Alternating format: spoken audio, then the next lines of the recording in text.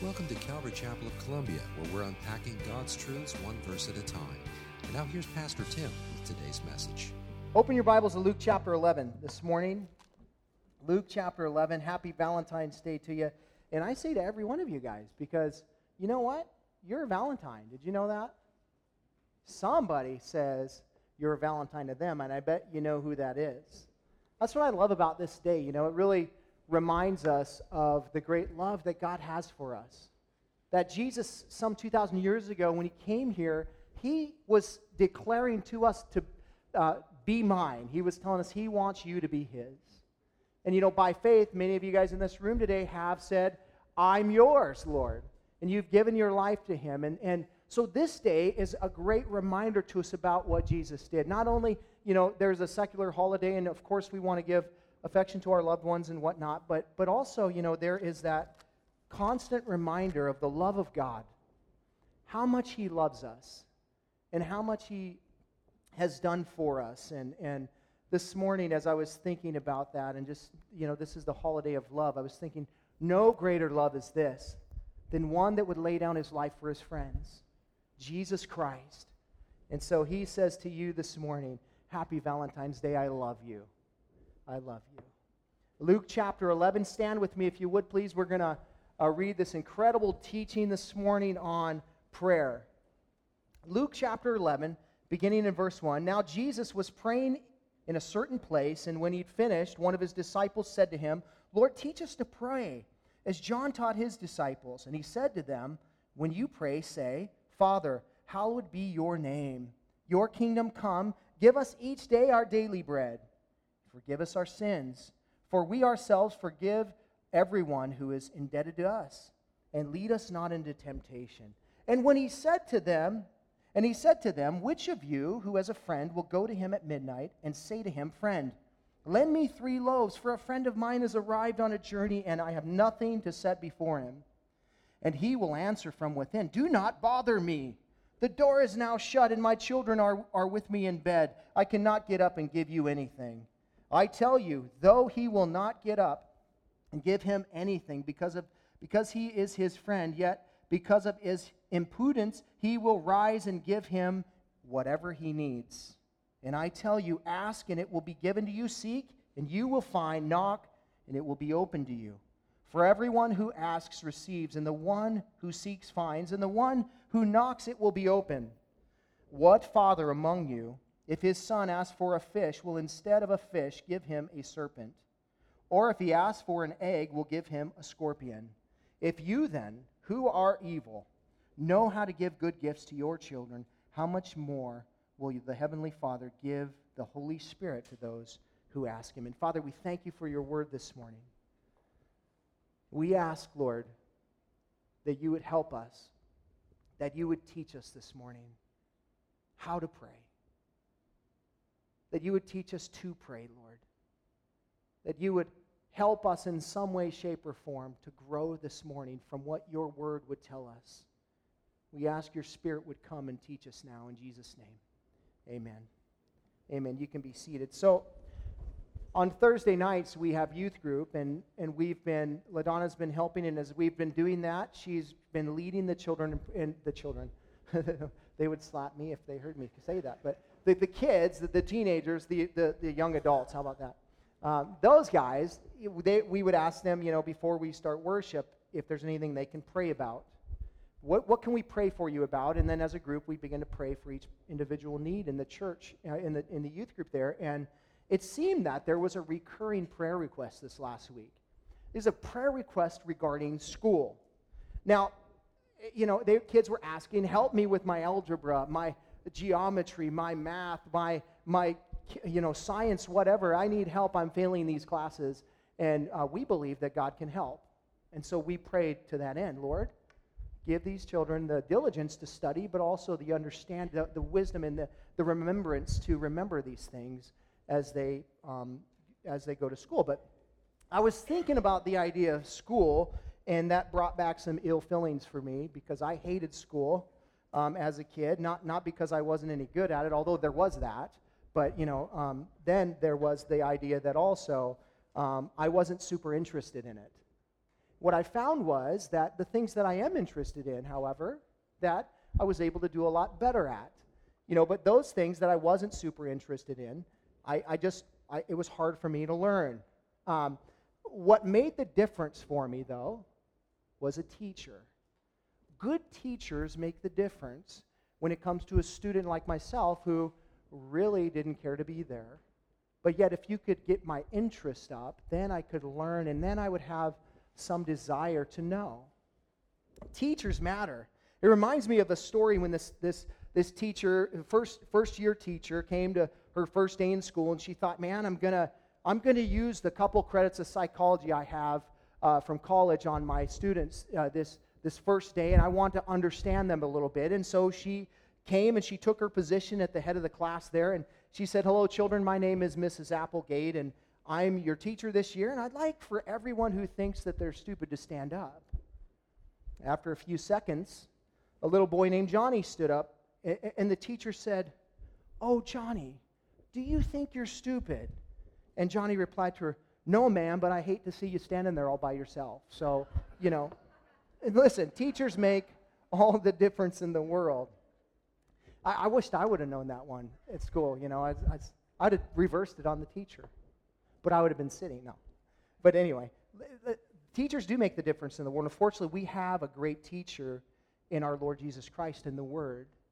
We have an incredible teacher that knows how to stir up desire in our heart for us to understand. He knows how to teach us. And this morning, he's going to take us to school, to the school of prayer. That's the title of my message. And by the looks of it, many of you guys haven't been to school in many years. But listen, I promise you, it'll come back real quick. Jesus wants to teach us to pray. Now, the Bible has a lot to say about prayer, doesn't it? And in fact, as I started to approach the subject of prayer, studying, I was like, Lord, how do I fit, 40 minutes into, on prayer in this one thing? And the Lord said, don't worry, they'll stay for hours, so just keep preaching, But no, I actually, he told me, keep it simple. Teach like Jesus. Let Jesus teach. And Jesus teaches us here how to pray at the request of this unnamed disciple. Now, what we have to understand is that it's not that they're not praying, but there's something about the way Jesus prayed that stirred up something in this disciple to say, teach us to pray that way too. Not how to pray, but teach us to pray the way that you pray, Jesus. I want to pray like you. So teach us. Now, you might recall that you've heard this section of Scripture we went over in Matthew chapter 6, and you might say, hey, didn't we already do this? Yes, but this isn't the same instance. There are times in the gospel where the gospel writers repeat themselves, but in this case, this is a completely different account that happened here, and it's a different disciple. The Sermon on the Mount happened with the 12. This is probably the 72, plus the 12, plus many other people. And one of his disciples made a connection about Jesus. Something about Jesus in ministry has to do with prayer. Something about the way that God works through Jesus happens through his prayer. I hear him pray and then I see his acts. There's a connection. Now understand, Luke, the writer, thinks there's a connection too. In fact, Luke, his gospel, he writes more about prayer than any other gospel writer. He captures the prayer life of Jesus, and there's a reason for that. Because Luke understands that Jesus and his ministry was bathed in prayer. And that's where Jesus' intimacy with his Father came, but also that's where the power of God came through his life, through prayer. Of course, through the agent of the Holy Spirit in our lives, yes, but through prayer. When Jesus would center himself upon the will of God, and you would say, well, what do you mean Jesus center himself upon the will of God? He is God. Yes, he is God, but when he came, you understand, he became a human being. Jesus Christ took on flesh. He became human, and he needed to pray just like you needed to pray. Did you know? We see this clearly, that Jesus brought his needs before the Father in the Garden of Gethsemane. And he was aligning himself with the will of God. Father, if there's any other way that this cup can pass from me, he's asking a question. Is there another way, Father? But if not, your will be done. Jesus said, I'm going to get centered before the most difficult thing in my life happens. I'm going to get centered upon the will of God. If Jesus Christ felt the need to do that, how much more do we? How much more should we be concerned about prayer in our lives? Now, I can confess today that, man, I wish I prayed more. And in fact, the stirring up of this passage, just a simple stirring up of, man, Lord, I want to be taught to pray as well. And Jesus would say, oh, good, because I love to teach, and I'm a good teacher, and I'm glad you're interested. Now I can capture your heart. Now I can teach you how to do one of the most important things on this earth that you can do, and that is communicate with God and center yourself upon Him. That's what Jesus would tell us. I've broken this down. I've outlined it in 4 different parts. First, the plea of the disciple, the pattern to follow, the persistence required, and the principle to remember. We began with the plea of the disciple. We looked there. Now, verse 1, Jesus was praying in a certain place. When he finished, one of his disciples said to him, Lord, teach us to pray as John taught his disciples. Jesus was praying. That was a common theme of Jesus' ministry. If you read the different gospel accounts, you'll find Jesus departing to a desolate place, it would say. Sometimes it was the morning, sometimes it was the evening, sometimes it was the noontime. Jesus made prayer a priority in his life.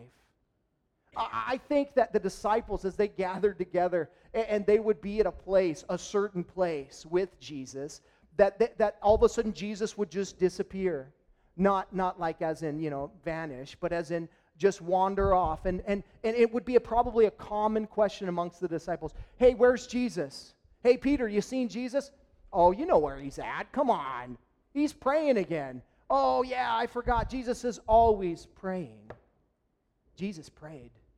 It goes without saying that Jesus was a man of prayer, right?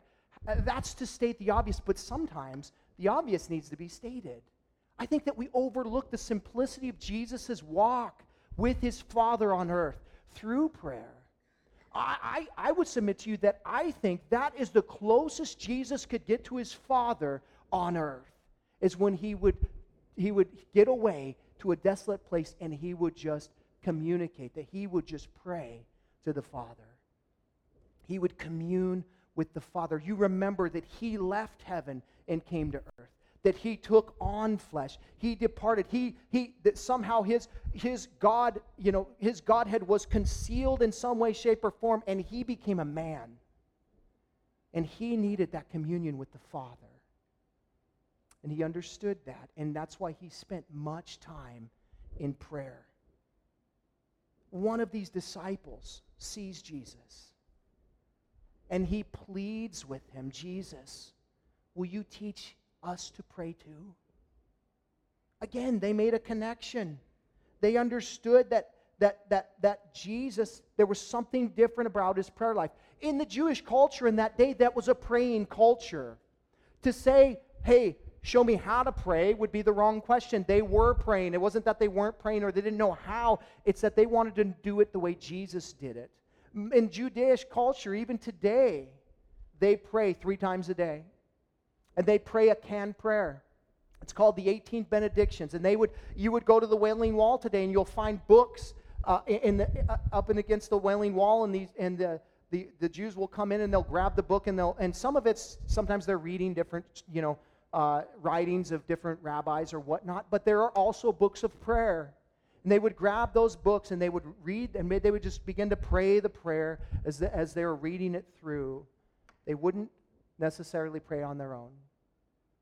They would pray very religiously 3 times a day. That came all the way back from, many people link it to Daniel, but it was before that. In fact, the Jewish people prayed because Abraham prayed in the morning, they saw. Isaac prayed at noontime, and Jacob prayed at night. And so 3 times a day they would pray. And then David and Daniel, they adopted that into their lives, praying 3 times a day not out of duty, but out of devotion. But it would be Ezra who would say, let's instill this practice of prayer and 3 times a day, and this is the prayer we're going to use, and whatnot. I don't have time to read the prayer, the 18th benediction that they would pray, but it is a beautiful prayer. It's a beautiful prayer. Google it and read it. Jesus, we know how to pray, but teach us to pray. Teach us to pray the way you pray. There was a desire in his heart to know. R.H. Lenski, a commentator, said the feeling of need in that regard was stirred in him by the way in which he saw Jesus himself offer prayer. Jesus, too, is pleased to have such requests made, which are themselves excellent prayers. He sometimes waits until such desires, arise in our hearts, for any desire such as this will cause us to accept his instruction more eagerly. Do you reconcile what he's saying there? If there's a desire for you to know, you're going to receive it more earnestly. You're going to be more hungry to listen, and you're going to be more intent to apply to your life. So sometimes God waits and says, when the desire is in you, that's my will for you to put that desire in you, but you have to submit to that will, and that desire has to be birthed out in your life. And when I see that, then I move. But not until then. That's why the Bible says, seek me and you'll find me. There's a desire in your heart he put there, but it has to be unearthed, and as it is, and you begin to seek him, then he says, okay, now the heart is in position and you're ready to learn. Let me teach you. The request came. Teach us like John taught his disciples. Now, apparently John was a praying man. John was a praying man, and it was common knowledge in this day and age that John prayed and John taught his disciples to prayer, that prayer was important to John as well. Do you see the link? Prayer is important in ministry. John the Baptist would be the one to pave the way to Jesus Christ. He would be the one that would be the voice crying out in the wilderness, and it would be through prayer that John would accomplish his ministry. And then he would teach his disciples to pray. Jesus, we have the connection. Here's the plea. Next we find Jesus say, well, here's the pattern. Look at verse 2. And he said to them, when you pray, say, Father, hallowed be your name. Your kingdom come. Give us each day our daily bread, and forgive us our sins, for we ourselves forgive everyone who is indebted to us. And lead us not into temptation. Luke's account of the model prayer is a shorter version found in Matthew chapter 6, verses 9 through 13. I believe Jesus did this on purpose. Teach us to pray, Jesus. And Jesus would say, okay, I'm not going to teach you the way the culture prays. I'm not going to give you canned prayer.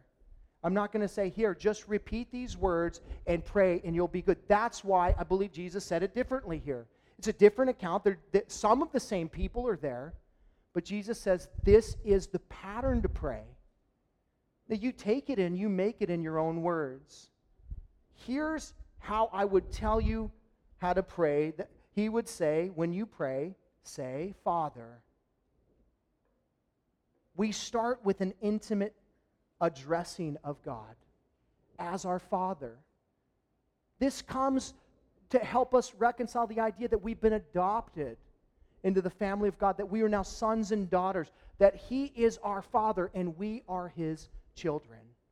Not everybody can call Him Father, but Jesus would say, you who believe by faith in Him, you call Him Father. It's an intimate way to address God, and it is the entire basis for prayer, relationship. He is our Father.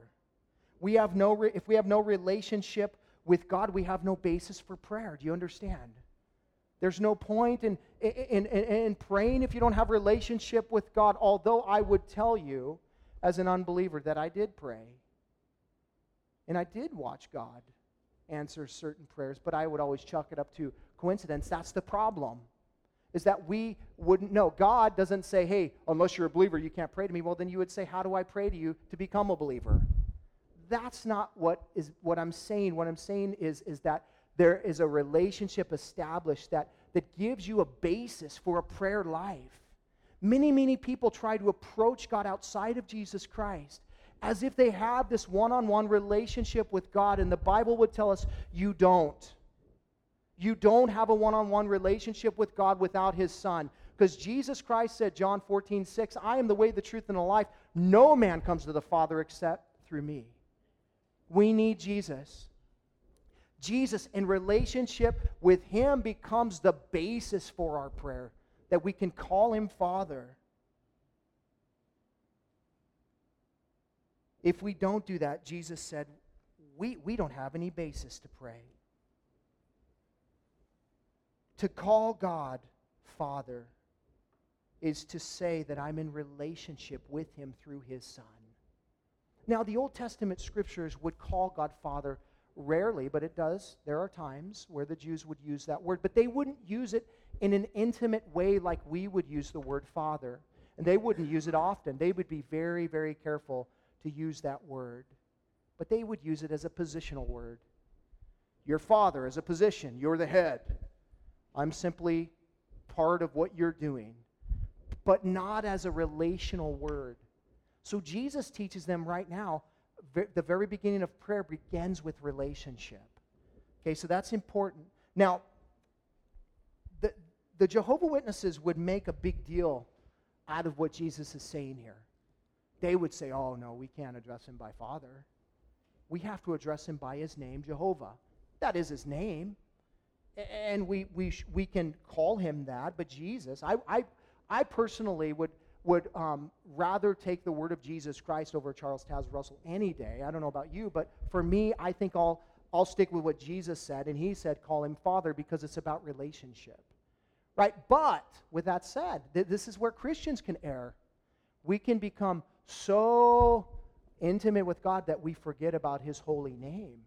And that's what Jesus also says. Don't forget about who He is. Look at the next thing He tells us. Hallowed be your name. Hallowed be your name. Christians, you are in intimate relationship, but don't you dare forget. Holy is His name. His name is holy. Now, in this culture, the name of a person would mean more than it means to us today. You know, when we're going to have a baby, we're going to look through a book and we're going to, oh, what does that name mean? Oh, that's cool. You know, well, what I think Silas means wooded or something. I don't know what we were thinking, but it doesn't really mean much to us today. But in this culture, it did mean something. When they called you by your name, Petros, Peter, upon this rock I will build my church. And Jesus would call him a little stone. You know, and the idea is that the name in this culture meant something. For God's name to be presented here, it's to speak of His character. Holy is His name. Don't forget that He is a holy God. Henry Morris said, the name in antiquity stood for far more than it does with us. It summed up a person's whole character, all that was known or revealed about him in His name. It's telling us that God is holy. Literally, He is set apart above anything and everything else that we know, and we should consider Him such. It really kind of aligns our prayer, doesn't it? It helps us to understand who we're coming before. We're coming before Father, our holy Jehovah.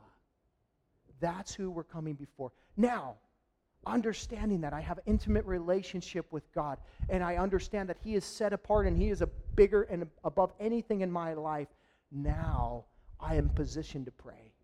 Now I understand the character of God, and now I can feel comfortable by faith bringing Him anything because He is my Father and He is God. He is holy. He is set apart, and there's nothing that limits Him. We should be careful. I would want to note here also that Jesus is also telling us to revere His name, to not use His name in vain.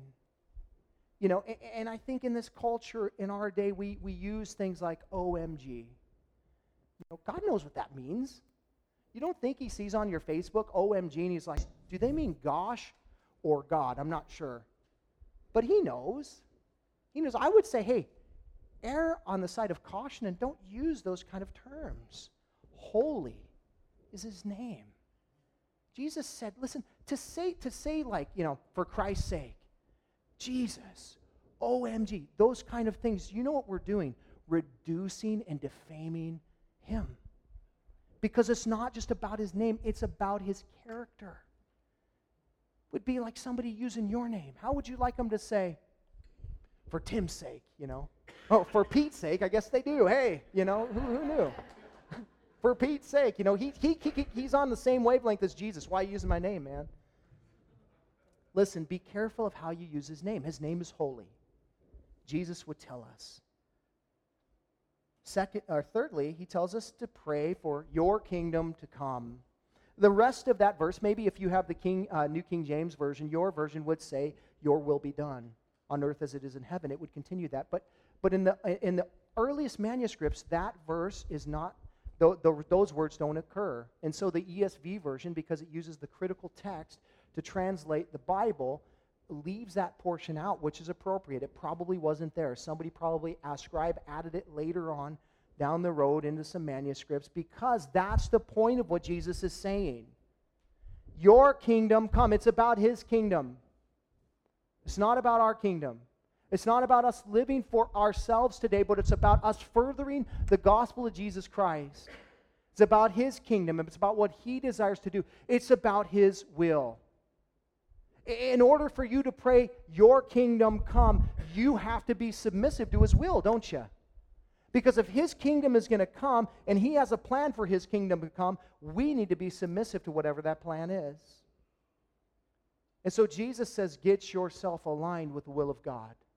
That you would be kingdom-minded, that you would be all about the kingdom of God, and you wouldn't get caught up in the world.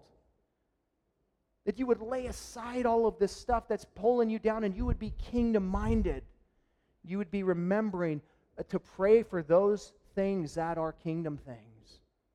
Your brothers and sisters, your church, the missionaries that we support, the missionaries that you know of, the church globally, all of that, you would be praying for his kingdom to come.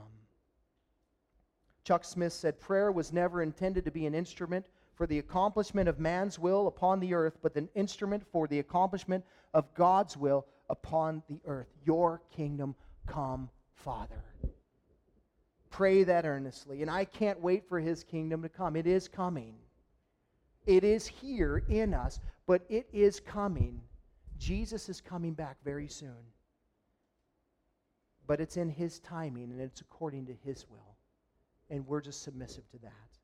Give us each day our daily bread. Jesus, who is the bread of heaven, our sustenance, tells us to pray for our daily provisions. Not our monthly bread, not our yearly bread, but our daily bread. God wants to have a relationship with you in such a way that you're dependent upon him daily.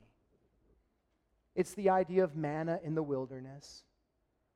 I'm only going to provide you the manna for the day, and then I'm going to need you to go back and trust me and go out in the morning and know that it'll be there again. Give us each day our daily bread. When I started my business back in 2000, I used to pray every day to this end. My daily bread, Lord. That's all I want. I used to pray Proverbs 30, verses 7 through 9, that says, 2 things I ask of you. Deny them not to me before I die. Remove from me falsehood and lying. Give me neither poverty nor riches. Feed me with the food that is needful for me, lest I be full and deny you and say, who is the Lord? Or lest I be poor and steal and profane the name of my God. And I used to pray that every day, not as a canned prayer, but as a heartfelt prayer. God, give me my daily bread. You know I have bills to pay. You know I'm coming to you by faith, and I'm believing that you're going to meet my needs today, and I'm just asking you to do that.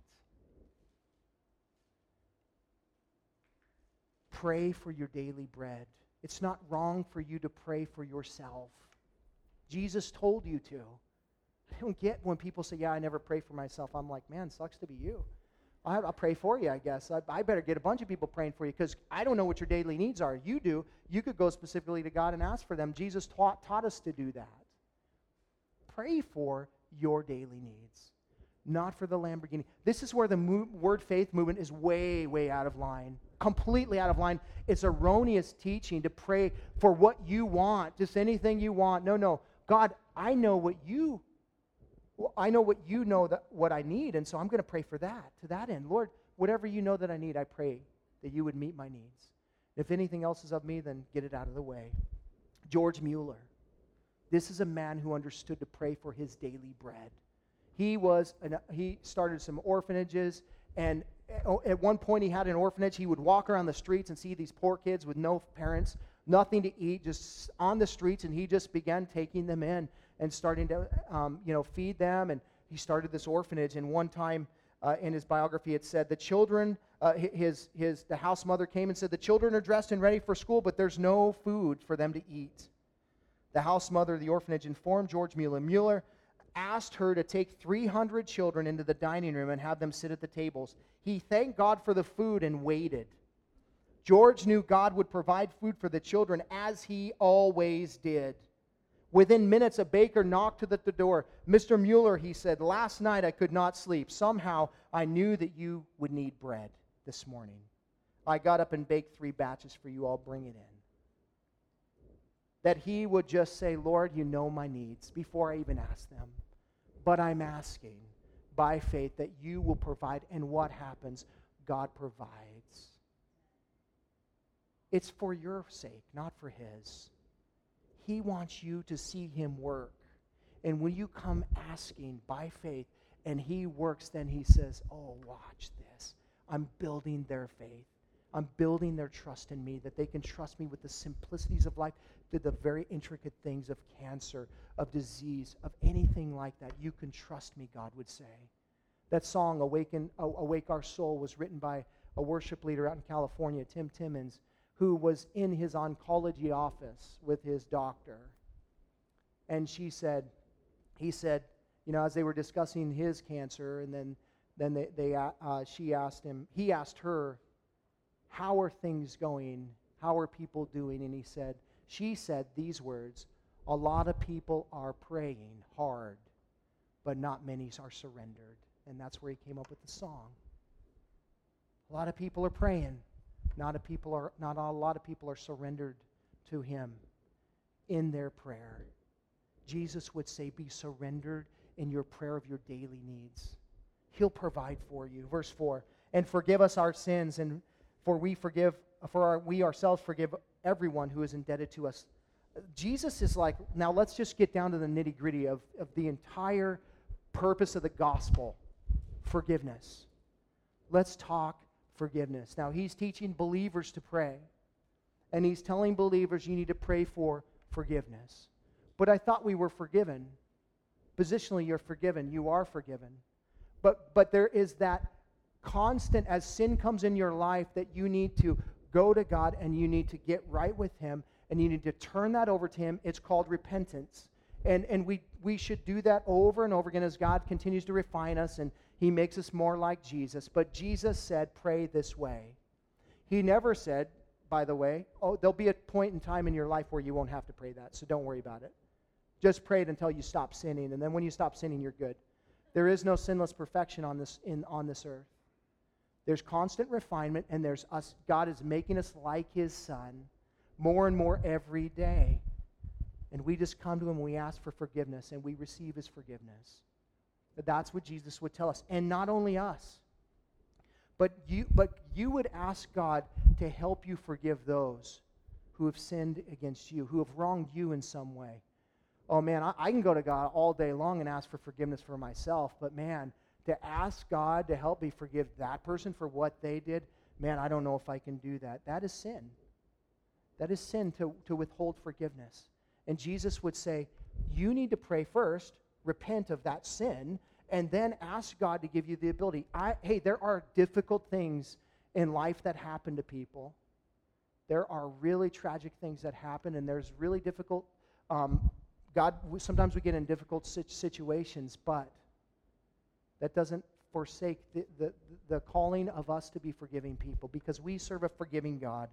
And if he's going to forgive us, we have to represent him in the same way that we would forgive people. And I know that's hard at times. That's why Jesus said pray. He's saying, get your heart centered on me. I'll help you to see that person who's stuck in their sin and that they're just completely paralyzed and they can't change, or they're stuck and they won't change, but I'm going to give you a love for them. And as you would pray, Jesus said, pray for your enemies. Why?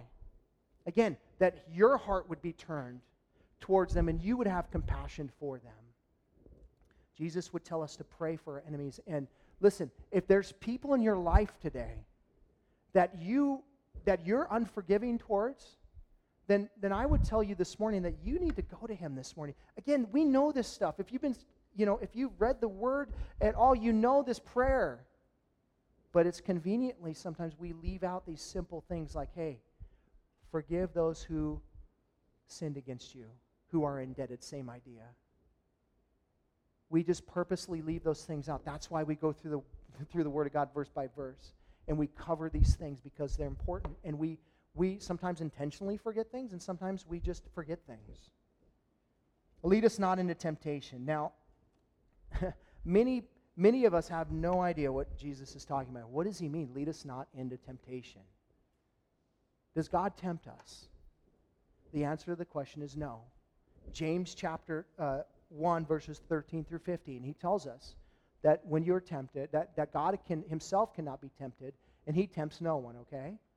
So God can't tempt us. And so we're not praying that God would not lead us into temptation, as if he would if we didn't pray that, right? It's got to be something else. So people will take this passage and they'll go, well, I mean, the word tempting here means testing. So what it's saying is, God, lead us not into testing. Well, now I've got another problem, because James chapter 1, verses 2 through 4 tell me that it's through the testing of my faith that God produces that Christ-like character in me. What is he saying? What does this mean? Lead me not into temptation. I believe fully that what this is talking about is a petition to God to lead. Simple as that. God, lead me, because you know I'm going to be tempted. You know that there's going to be things that are going to come into my life, and I'm asking you to lead me. I'm submitting to you even now, God. Lead me. And when that temptation comes, Lord, if you're leading me, I will not be led into temptation. It's a pre-prayer before temptation comes that you're going to let God lead you. That's what it's about. It's submission to him, saying, Lord, temptations are going to come, and I know this, but I'm preparing myself now. When that temptation comes, God, keep me from falling into it. Lead me not into temptation.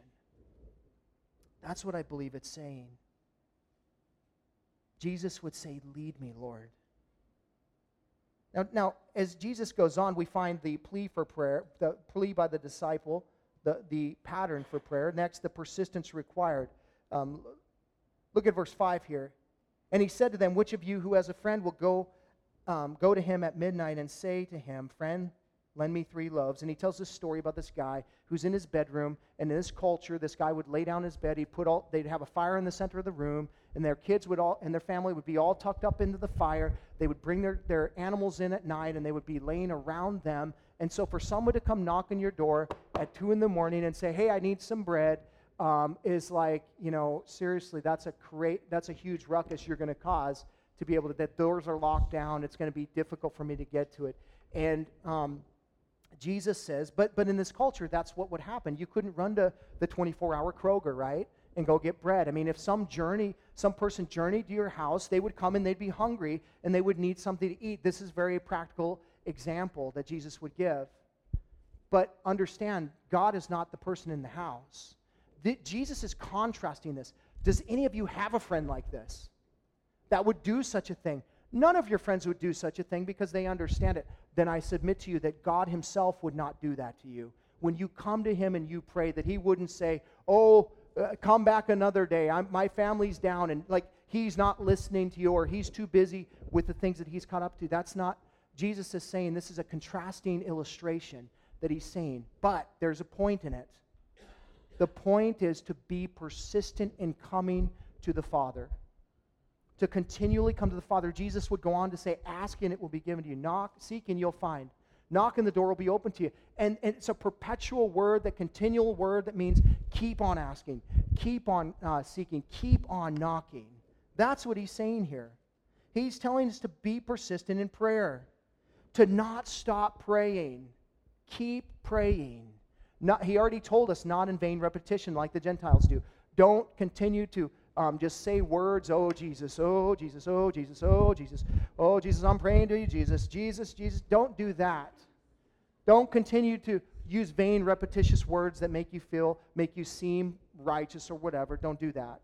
God sees the heart. But to pray for your family members that are lost, that would be the will of God. And that is not repetitious prayer to God. To pray for a struggle in your life that you continue to struggle with or whatever, and you continue to fall in, that would be a prayer that is not repetitious to God, because when it's centered on His will, He's saying keep praying, keep asking, keep knocking. But if He tells you no, you got to know when to stop. Jesus knew when to stop 3 times. Check this out. 3 times Jesus prayed in the Garden of Gethsemane. If there's any other way, let this cup pass, but if not, your will be done, right? 3 times. Who else prayed 3 times? The Apostle Paul, 3 times that thorn in the flesh would be taken from him. It was not. There comes a point in time in your prayer with God that you hear the words no. And understand that both of those accounts where Jesus was in the Garden of Gethsemane, Paul was talking about his thorn in the flesh. Both of these things are speaking in regard to what? Suffering. And God would say no.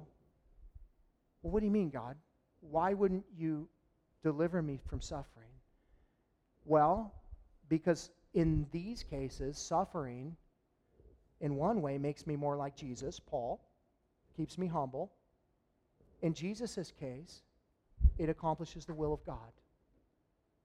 When it comes to the will of God, sometimes the loudest voice that we have, the greatest vessel that we can be is in the midst of our suffering.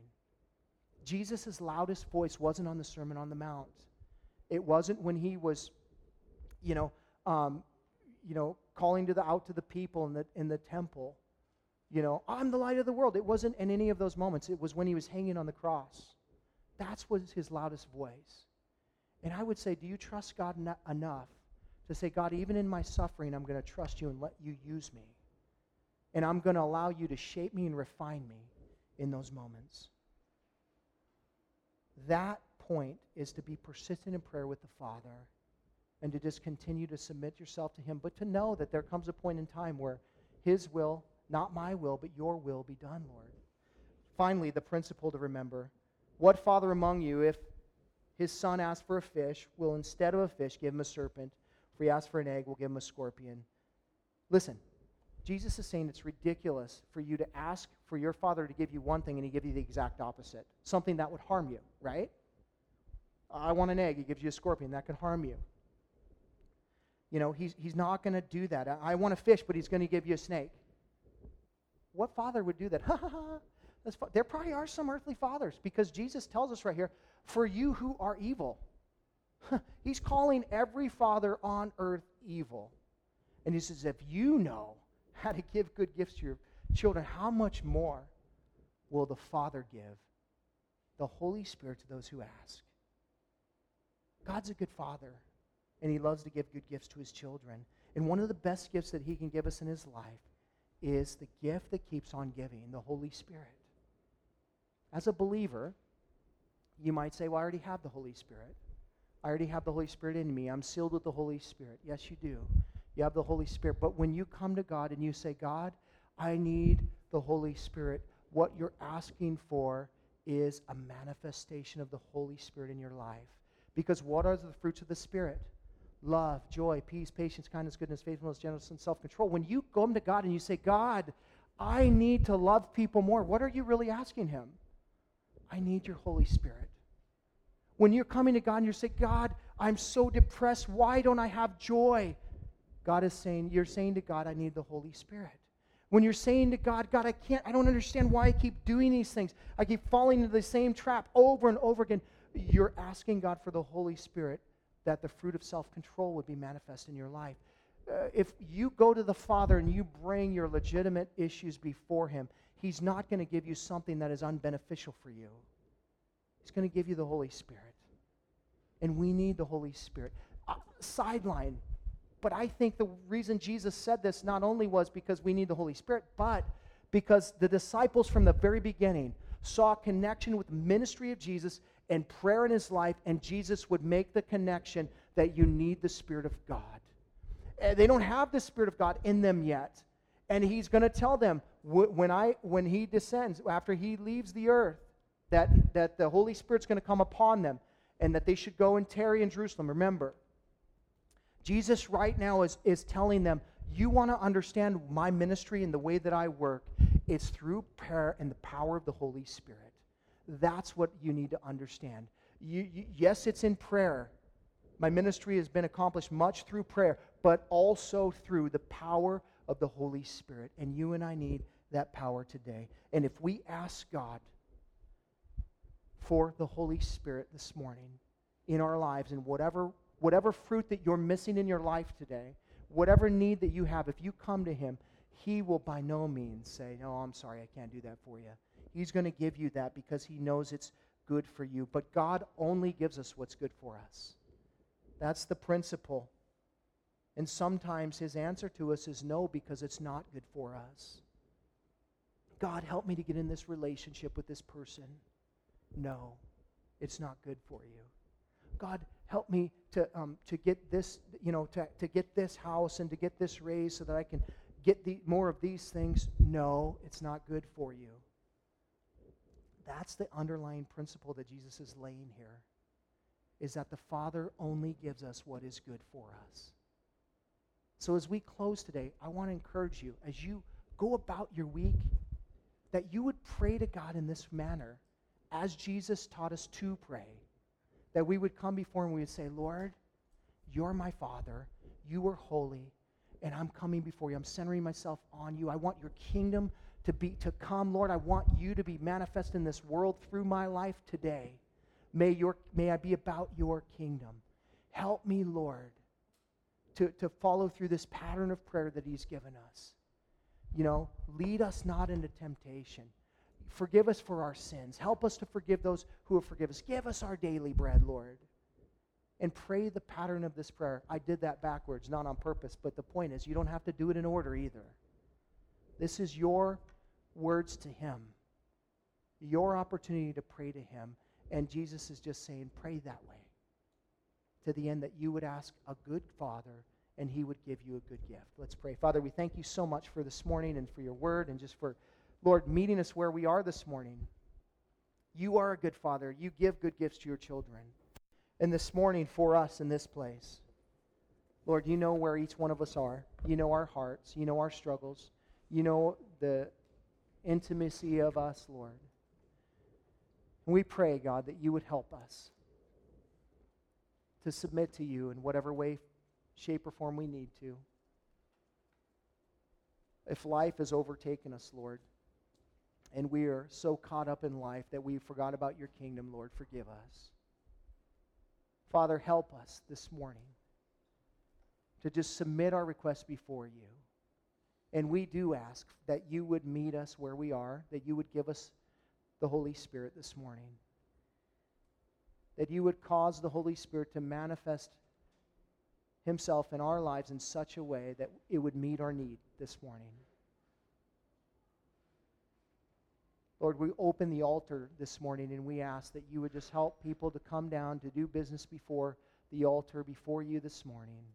If there's things they need to just come and confess to you, or just to, Lord, maybe there's other people in there on their hearts they want to just bring before you, to cast their cares upon you because you care for us.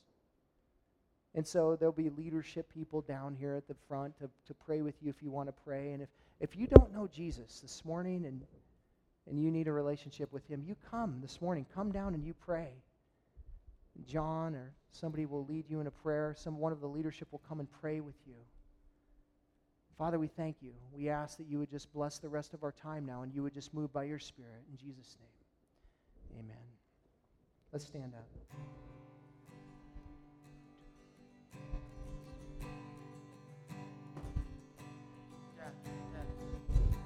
Capo? Oh, see? That's what I have him here for.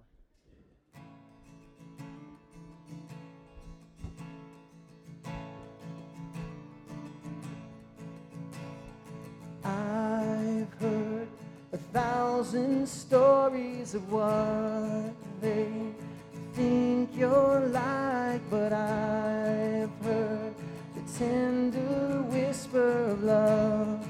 In the dead of night, you tell me that you're pleased and that I'm never alone. You're a good, good Father. It's who you are. It's who you are. It's who you are, and I'm loved by you. It's who I am. It's who I am. It's who I am.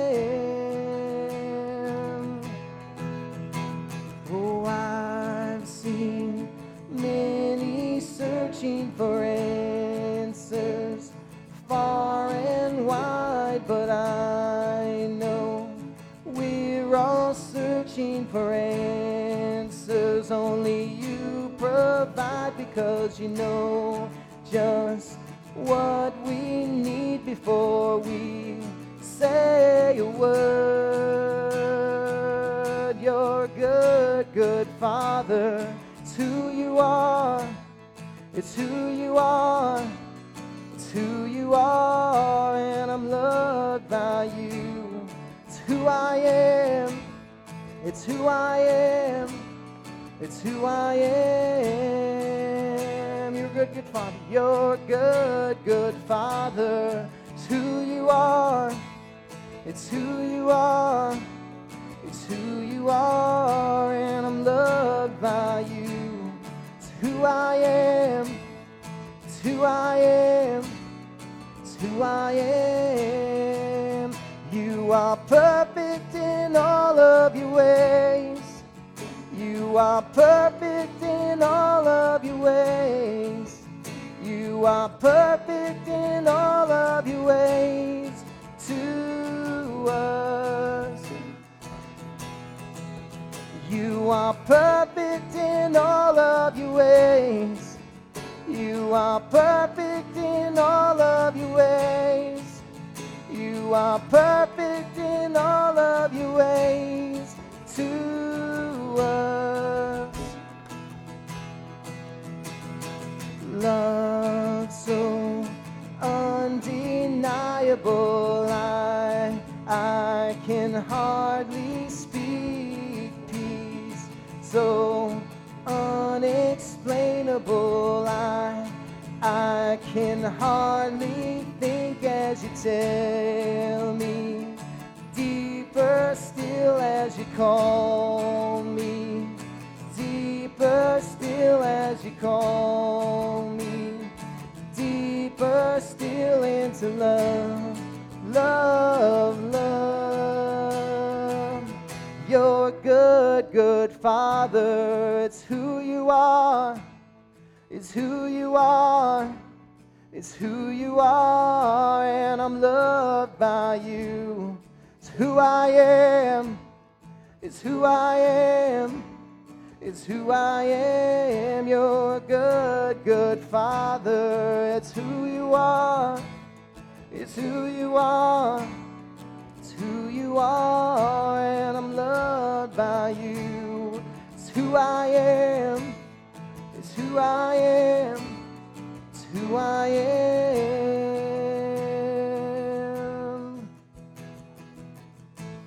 Father God, we thank you so much, Lord, and we ask that you would just help us to remember what a great God you are to us every day of our lives, Lord. And as we're in need, that we would just come before you, Lord, that we would confess our need, and that you would just take us from this place, Lord, and use us mightily for your name's sake, God, as we just tell the world that you're a good, good Father.